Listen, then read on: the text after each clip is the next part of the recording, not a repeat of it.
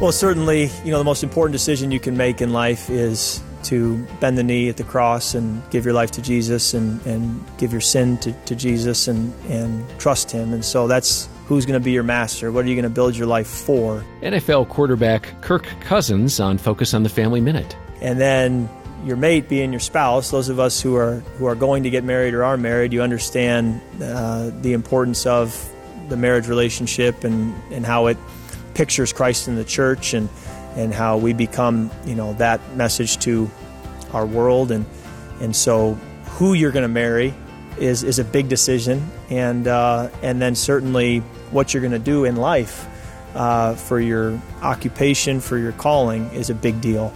And so when you get those three decisions right, you set yourself up well in life for a lot of success. More from Kirk at FamilyMinute.org.